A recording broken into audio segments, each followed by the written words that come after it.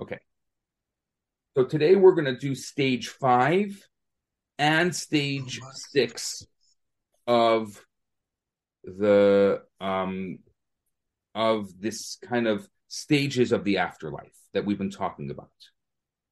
So stage 5 we're going to call passing through a tunnel. Remember, these are not linear stages. They're just various stages that happen as the soul transitions from this world to the next. Or we don't say the next world, but as the soul continues its journey through various dimensions.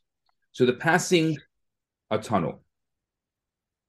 The tunnel, according to those who have experienced NDEs, near-death experiences, the tunnel is the next step in the near-death experience. A tunnel, or as some see it, a gate, others have said they've seen a bridge, is a symbolic image of transition. It's a metaphor for a state of passage demonstrating the soul moving from one state of being into another. The tunnel itself is something like an intermediary stage that connects two very different fields of reality. There are sources that speak of the tunnel of the Machpelah. The Machpelah is the burial site in Hebron, where Adam and Eve are, where Abraham and Sarah are, where Isaac and Rebecca are, and where Yaakov and Leah are. And so there's in this tomb of the patriarchs, which is called the Ma'aret HaMachpelah, there is this liminal or transitional space. This is what the Zohar talks about. It talks about this tunnel there, that after the soul passes from this world, it journeys through the cave of Machpelah en route to a higher realm of existence. For many people who are aware of this, when they go to Israel, though people say that the Western Wall is the holiest place for the Jewish people in the world, it's the number one holy site, as the media likes to say, it's not necessarily true. There is a truth to it, but also not a truth to it. The Western Wall is the closest place that we, thank God that we're able to go to Jerusalem today, that we are able to get to where the Holy Temple stood in Jerusalem. The Western Wall itself is not holy. It's a retaining wall that was built by Herod, but it happens to be the proximity to where the temple stood, which was the holiest place for Jews, makes it holy. But it's only holy by the fact that we can't actually, according to Jewish law, because we are impure and because we have come in contact with things that are impure, like a dead body and other things that are impure, and we have not properly purified ourselves, we cannot go onto the Temple Mount. So because we can't go to the place where the Holy Temple stood, and that's the closest place we can go to, that becomes holy for us. But the actual holiest place in Judaism is in Hebron, which is very, very hard to get to for those of you who have ever been there. And the cave of the Machpelah is the holiest place in Judaism. It's an amazing place. Any opportunity I've had, I've been there quite a few times. Any opportunity I have to be able to pray there, to be able to spend time there, that is truly the holiest place that we can actually step foot into in Judaism. And we believe according to the Zohar and according to Kabbalah, that every single soul that passes from this world goes through this cave en route to a higher realm of existence.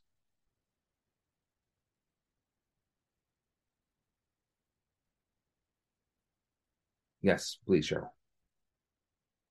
Of course, I always have a question because you give us so much information at one time. So if the cave of Machpelah is the holiest place and you're allowed to go there, why are you allowed to go there, but you can't go to the tomb unless you're purified? No, you can't go to the Temple Mount. The Temple Mount, I'm sorry. Because the Jewish law requires that one be purified when in that space. That space was a unique space that was it was the house of God. We can understanding, and one day we'll do a deep dive into the laws of the Holy Temple and what it was like for the Kohanim, for the priests that would work in the temple, and what it was like for an average person who wanted to go to the temple. Most people during the temple's existence would go 3 times a year during the festivals. It was called a Aliyah L'Regel. They would ascend, and that's why most of the Jewish people lived within only a few day walk at most from the temple. That wasn't my question, though, because you said now that the cave of Machpelah is the holiest place. The holiest place that you can walk into. So the cave itself. Oh, that you can walk into. Okay. Can walk into. I got it. Yeah. Okay. That was it. Sorry if I didn't explain it properly. No. I appreciate the question. Julianne, please. Thank you. I've got 2. One is there's a prophecy that the Western Wall will never be in ruins in recognition of it being built by the poor. So if it's only Herod's, doesn't that invalidate the prophecy? Because okay, you're asking. I don't want to get into everything right now, but hold that question for a time that we'll have an opportunity to dig in. Okay. Yeah, but it definitely is a question that's beyond the scope of our class here. And the second one is the cave of Machpelah for all the souls to go there.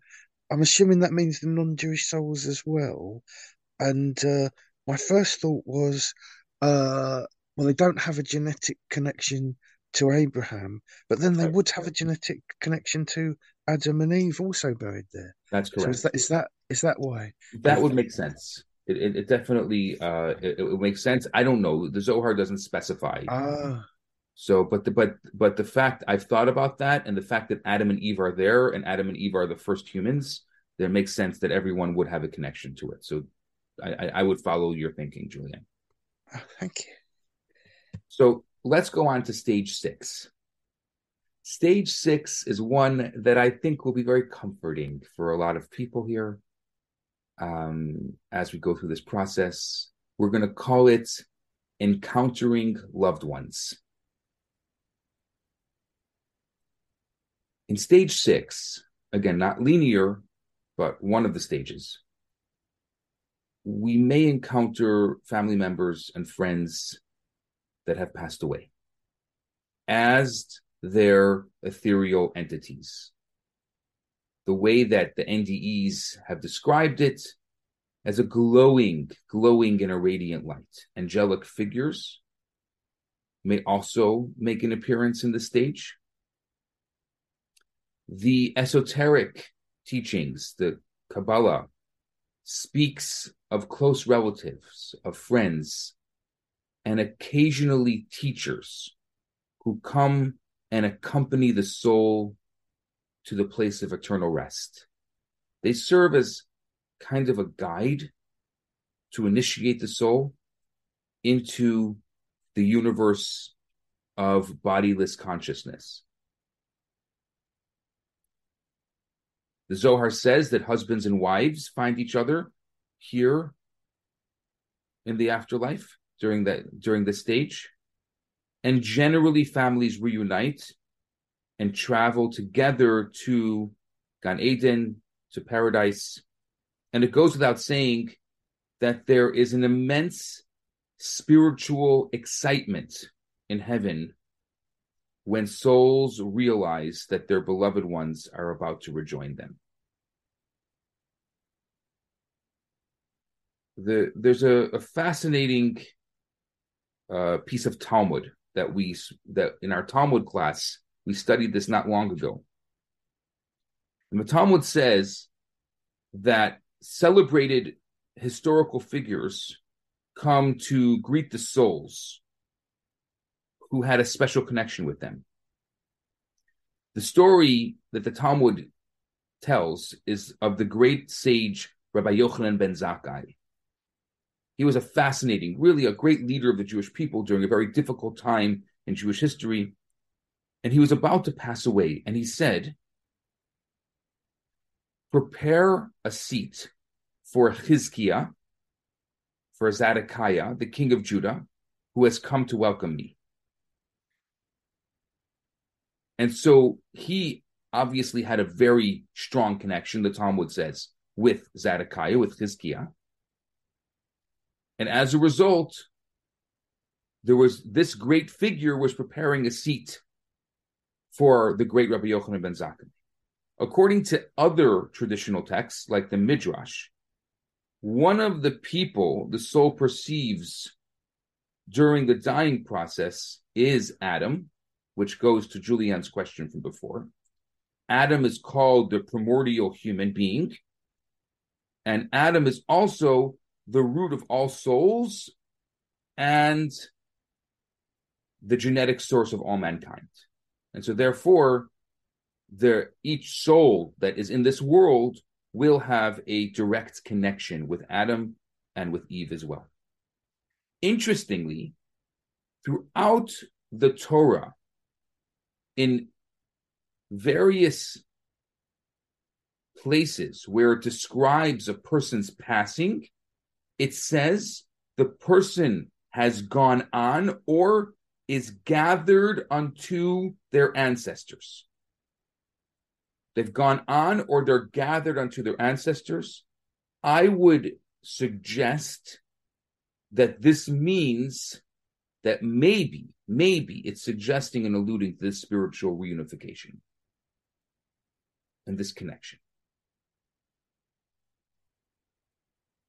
During this, we also said that angelic beings, or what are called in Kabbalah light entities, are another phenomenon that are often spoken of at this stage. The appearance of or the reference to angels are found throughout the entire body of the Torah.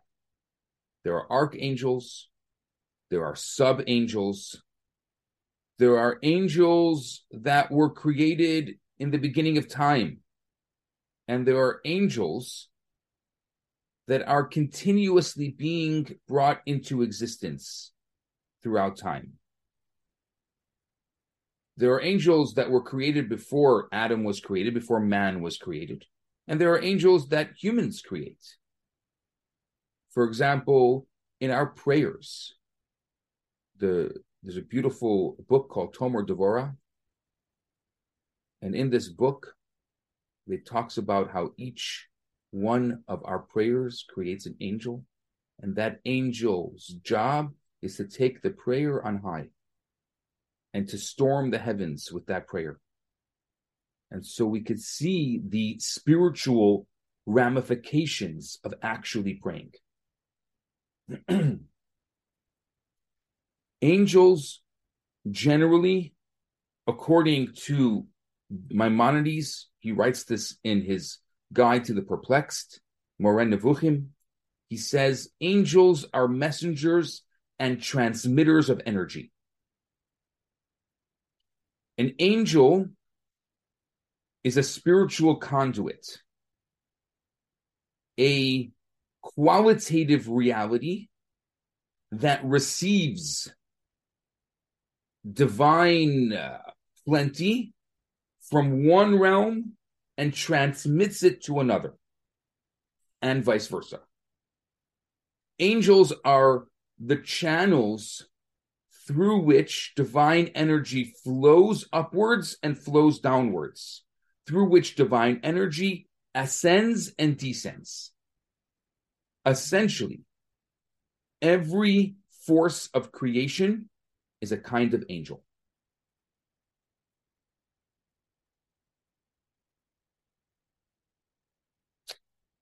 Being lodged in a four-dimensional universe,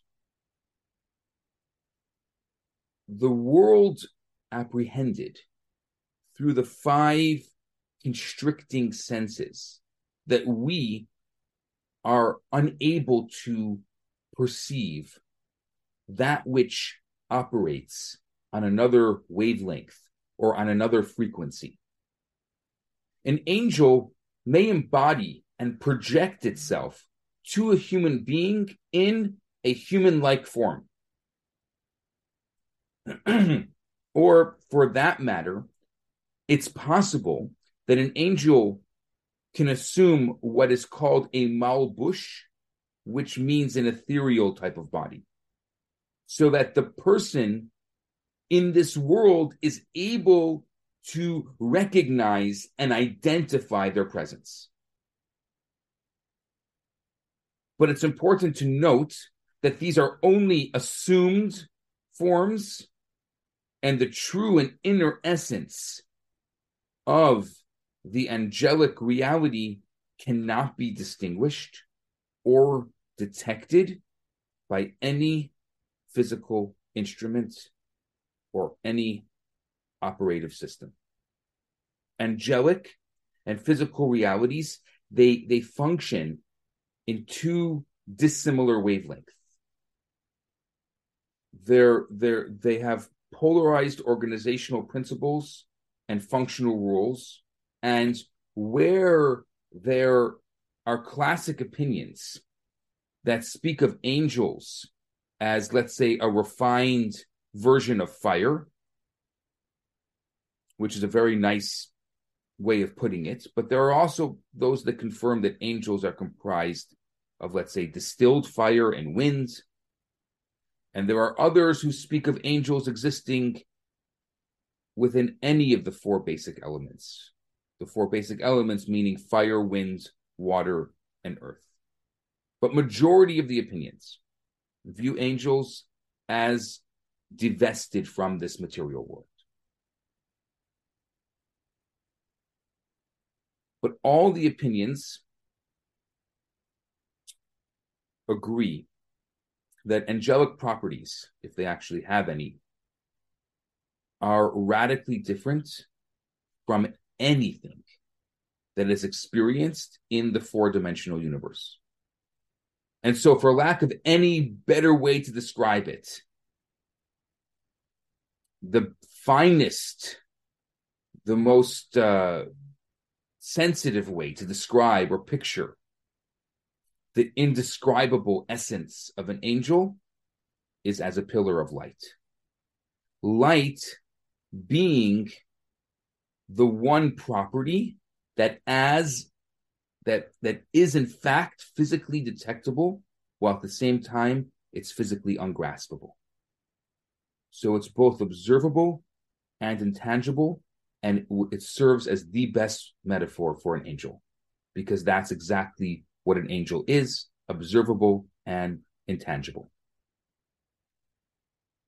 After a person passes from this world, the soul is welcomed and joined by angels.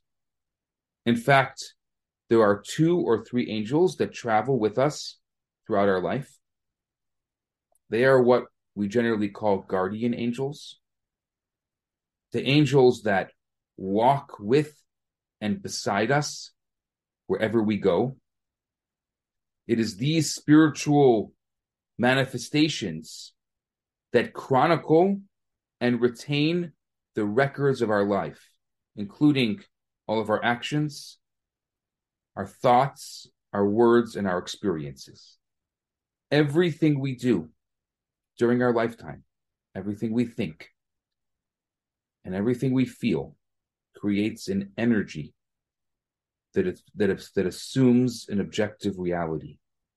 And that force itself is an accurate imprint of our life and of our actions.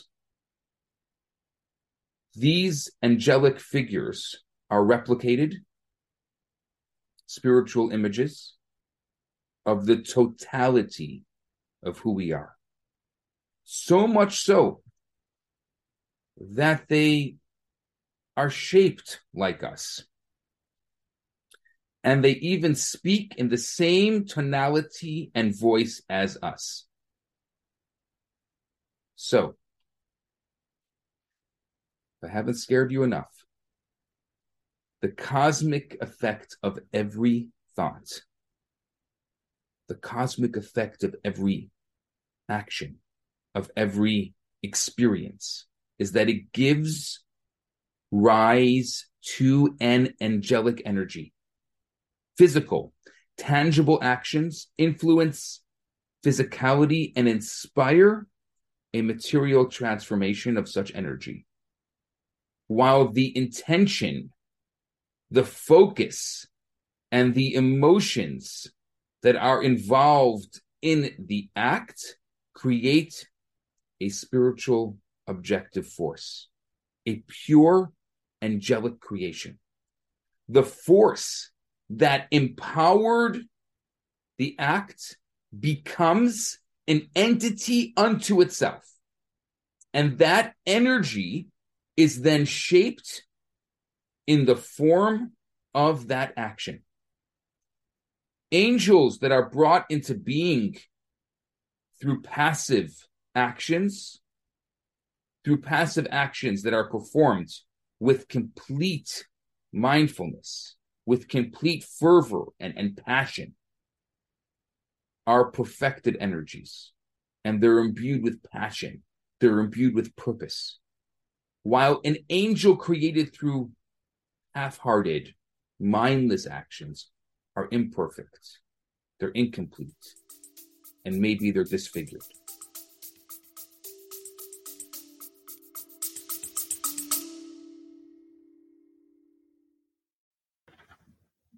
Are you tired of swiping right on every dating app out there and still getting nowhere?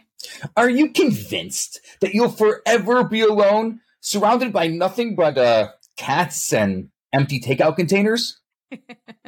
Hi, I'm Eliza Ben Shalom, the host of the new show, Jewish Matchmaking, which you can find on Netflix.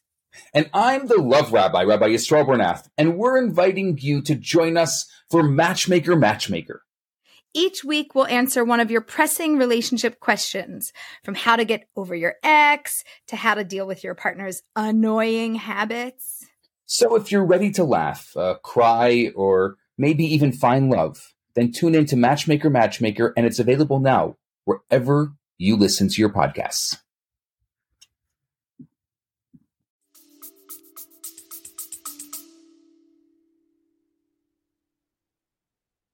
The system is reciprocal. Positive actions inspire and create positive forces. Negative actions create negative vibrations. The system is reciprocal. The completeness and the wholesomeness of the angelic figure depends on the level of intellectual and emotional awareness and involvement of the person when they perform the action. Being fully present produces a fully developed angel,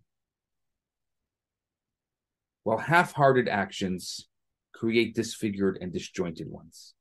Being present, being mindful, being connected, being here is such an important part of living in this world.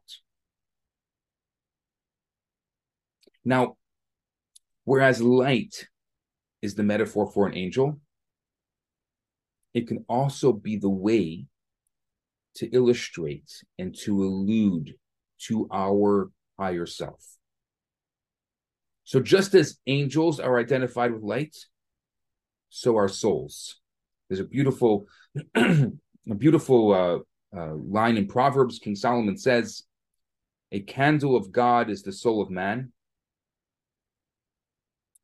that encountering light may be the most accessible way to depict experiencing a revelation and a manifestation of one's own higher and inner self. Every human being has an individual advocate above.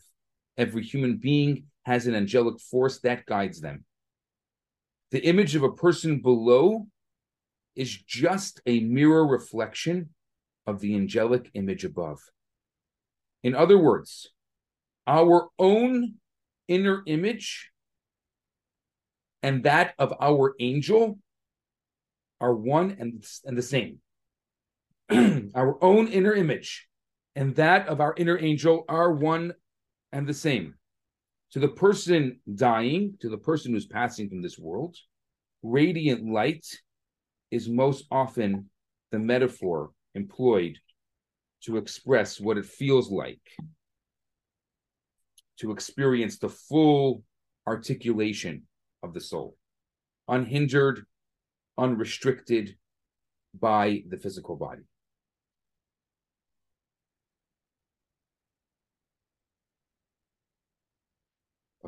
Rabbi, can I ask a question? Mm-hmm. So you said we all have guardian angels with us. Yes. And our thoughts and actions affect the energy around us. Are those thoughts and actions affecting the guardian angels, like the ones that are near us, or are we just creating all of these new entities by our thoughts to reinforce what we're doing and saying? So there's two answers to that.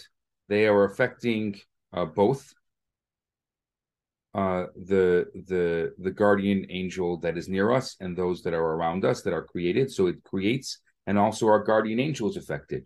But yes, we through our intentions, through our feelings, through our mindful experiences, we are going to create wholesome angelic figures.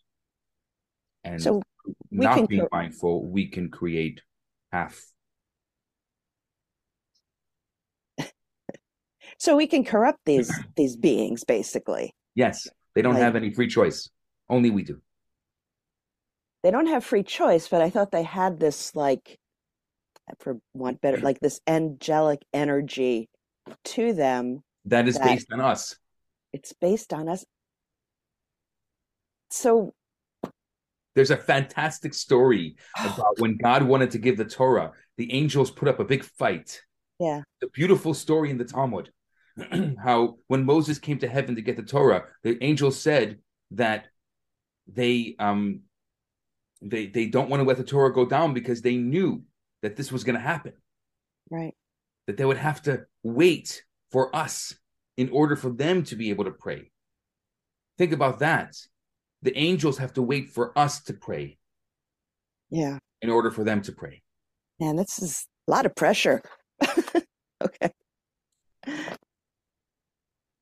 Alessandra, please. So, someone who's angry, they have a storm around them, which builds on their anger, and so it's a cycle that can never be stopped. No, just don't be angry. Unless the person decides willingly to make a change in their life. Correct. Poor people. And then I'll ask a stupid question, but if you have divorced somebody on earth, will you still meet them among your friends, peers, family, teachers, or you're rid of them? Because so on a actual level, on the physical and the way that we understand them as humans, no, but your angelic figures or your guardian angels may meet them, your positive actions with them may meet their positive actions with them. So you always share something with them. So the good and what the two of you accomplish together in this world will always meet each other. Yes, you can't separate completely. Thank you. But on in the way that we understand this world, that divorce also creates a spiritual separation. Thank you. Julianne. Thank you. Do we create demons as well? And if so, are they when our thoughts or actions and the other things are negative? We can create negative spirits, negative vibrations, but not demons. Demons are not created by us. Oh. Which means we can't create a negative force that is a black hole, that has no way of becoming positive.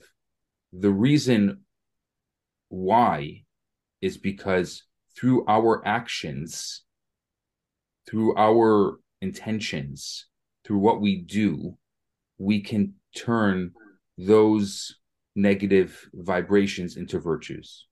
We always have the ability, what we call teshuvah, to change. And through our change, we actually can, when we change, we also change those angels. Oh, so that's why you use the word incomplete. That's the right. angel is incomplete, but it can be completed. That's right. So we can't create an angel that's evil that can't be changed. We can only create an angel that is negative. It's a negative vibration. It's not evil. It's a negative vibration that could be changed through our actions and through us doing what we call teshuvah. Wow. Thank you very much. I really like what you've said. You're welcome. Marianne.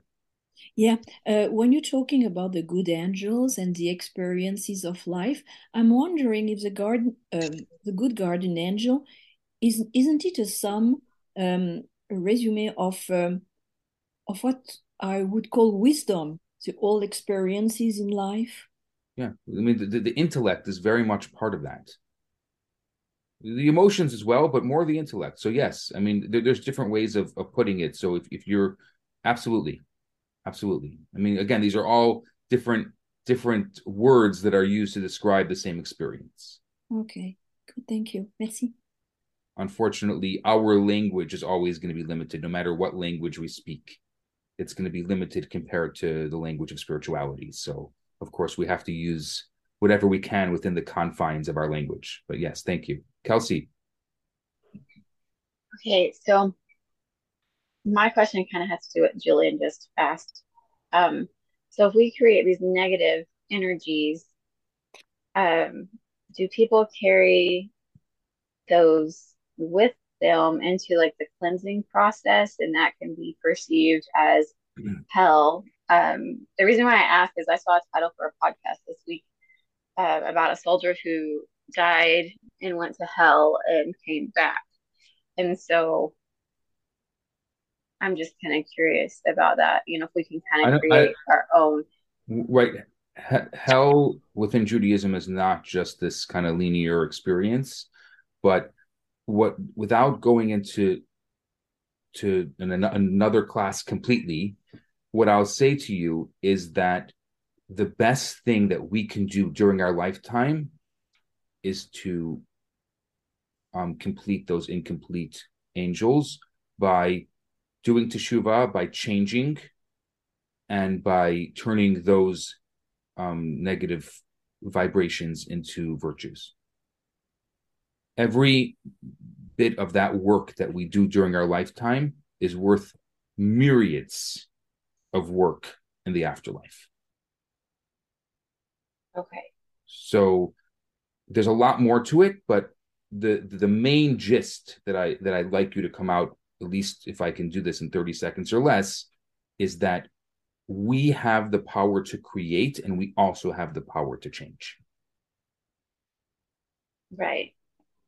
Okay. I mean, I just was kind of curious if you could carry those dark things with you. Yes. Okay. Yes. And all that's, right. Thank you so much. I don't want to focus on that, but rather focus on the fact that we're all beautiful and alive, and that we have the power to change those dark things. They're not black. For sure. They're not black For holes. They sure. can be changed. And I life just want to, and life is too short to hold on to them. Jill. Thanks, Susie. Yeah, I think just, you said just at the end here that we have the power to kind of create change, to influence the energies around us. And so it's choice. So it sounds simple. Maybe it is simple and we complicate it, but that's what I'll take away today. I'll pass it to Kelsey. thank you.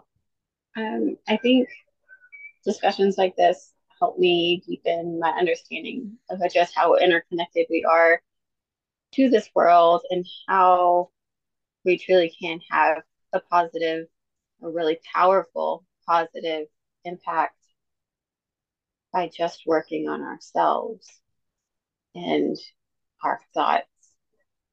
And I'm definitely going to be thinking about the angels that I create, and not doing anything half-hearted has a whole new meaning now. So yeah, I'm going to pass to Marianne.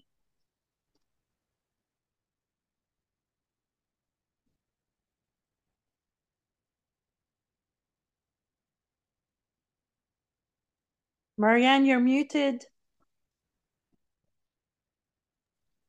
So sorry.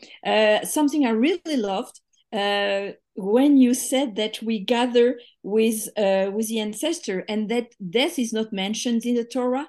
And I just think I thought about the Iliad of Homer, where when there is so many just dead soldiers, and every time it said they go to the ancestors. So there is something incredible between the Torah and the and Homer. So it's just so universal, this bridge. So I think it was amazing. So this was my nugget. I'm just talking about the bridge between culture and between religion and text. That's what I mean. So I'm going to pass it to Alessandra, if you please. Thank you, Marianne. I always go back to connecting most of everything to aligning your speech, your thoughts, and your action. And obviously, if we have a positive bias in everything we think, say, and the way we act, surely we will manage to create those positive energies around us. And I see it in my day to day. I'm not always successful because I'm human. And I see that when I'm consciously aligning the three garments, my quality of life is dramatically improved. Cheryl. Thank you, Alessandra. I have three things. One has to do with what you first said, Rabbi, in stage 6, that some of you will be comforted. And I was. I have encountering loved ones as their ethereal entities or angelic figures. And I don't want to die tomorrow, don't get me wrong, but I'm very comforted by the fact that my loved ones who have passed on will be there to greet me.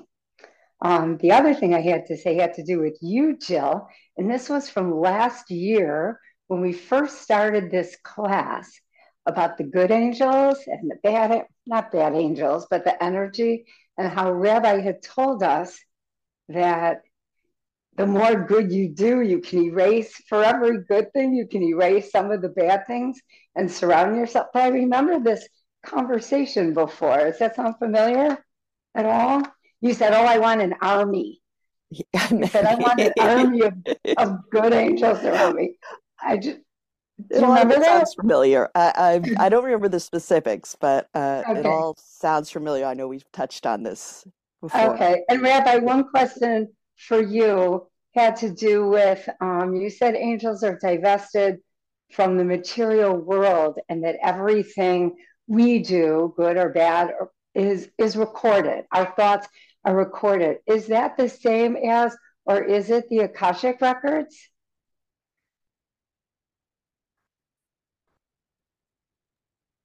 I'm not sure. I can look into it. Good question. Okay, good enough. Those were all my thoughts. Great class. I love the input from everybody today. It was wonderful. Fami, we haven't heard from you today. Are you there? Hello. Yes, I'm here. So,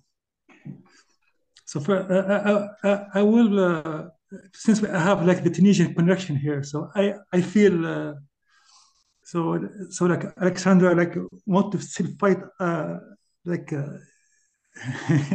in the sky. So to maybe to answer the second question, I mean, since I'm from the other side, but so the Torah said if anyone wants to kill you, you stand up and kill him. So if somebody threatens to do harm to you, it's on your right to defend yourself. So and it's called IDF. It's not like ADF attacking the you know what I mean. So I'm surprised here regarding on today because I was enjoying this period of the year a lot because so I was studying the Rabbi and you can watch the video like on YouTube. There is like a beautiful, gorgeous woman. Like he comes to him, and she told him, I'm a beauty contestant in Israel, and I want to get married. So please give me a bracha. So he gave her like the bracha, and then after he said, you know what? He cited one thing from the Proverbs, which says that beauty is beauty. I have it here. Beauty vanish, but a woman who fears the Lord is to be praised. So and then they asked the Rabbi, how can you understand this? This citation. He said, a Jewish woman by her grace, by her like manners, she can guide her family and to the mitzvot and to serve God better. And by luck, we are in Purim. Who saved the Jewish people? It's a woman. And just like by talking to the king with grace. Like she told him, like let's prepare, a meal and talk. She saved the whole nation. No need to fight. No need to be.